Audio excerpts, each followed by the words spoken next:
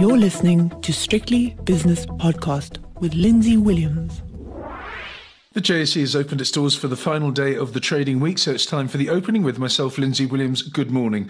Looking at the Stock Exchange News Service, that didn't take too long because there's absolutely nothing this morning. So let's go straight to the spot prices and start, as always, with the currencies, where the dollar rand shows the dollar in the ascendancy. The rand is 14.76 against the US dollar.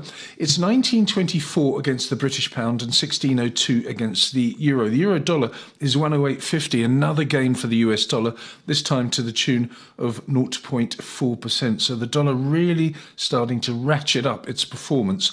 Last night in the United States, the Dow Jones was up 0.25%. S&P was 0.4% higher, and the Nasdaq was just in the green.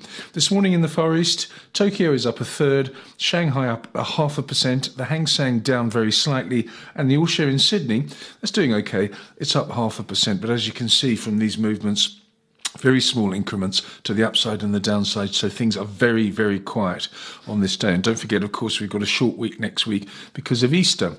Gold is up $1 to 19.31. Platinum is unchanged at $962 an ounce, and palladium down $5 to 2,258. So even commodities and commodities traders giving up the ghost today and saying, let's go to the weekend.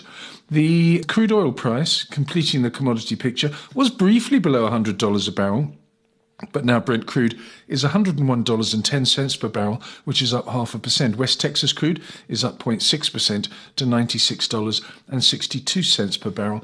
And natural gas just keeps creeping higher. It's 0.2% up at the moment, and it is 6.37, which is a recent high, I believe.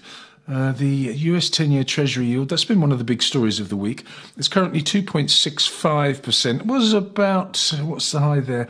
2.67. So it's flirting with multi-year highs. The South African 10-year bond yield is 9.54%, which is a couple of basis points weaker for the yield.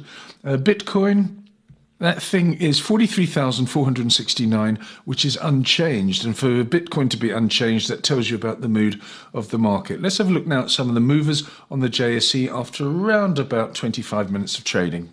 Okay, I've got Sogo Sun up nearly 4%. Tungela again doing well, up over 3%. Sirius is 2.5% higher. Anglo-American PLC up 2.4%. The BHP Group 1.75% to the good. On the downside, Life Healthcare down 2.5%. Mondi PLC has shared 2.2%. Alphamin 1.8% weaker. Montauk Renewables down 1.1%, and Process down 1%. What does that mean for the major indices on this final day of the week? Well, it means that resources are up 1.5%. JSE Industrials are just in the green, and so are the financials, so not much going on there. The All-Share itself is 0.5% to the good, mainly because of resources, 74,371, and the top 40 index is up 0.6% to 67,402. I'll be back later on with the 5 o'clock shadow with Nick Kunze, so please join me then. The views and opinions expressed in these podcasts are those of Lindsay Williams and various contributors and do not reflect the policy, position, or opinion of any other agency, organisation, employer, or company associated with strictlybusinesspodcast.com. Assumptions made on the analyses are not reflective of the position of any other entity other than the speaker or the author. And since we are critically thinking human beings, these views are always subject to change, revision, and rethinking at any time. Please do not hold us to them in perpetuity.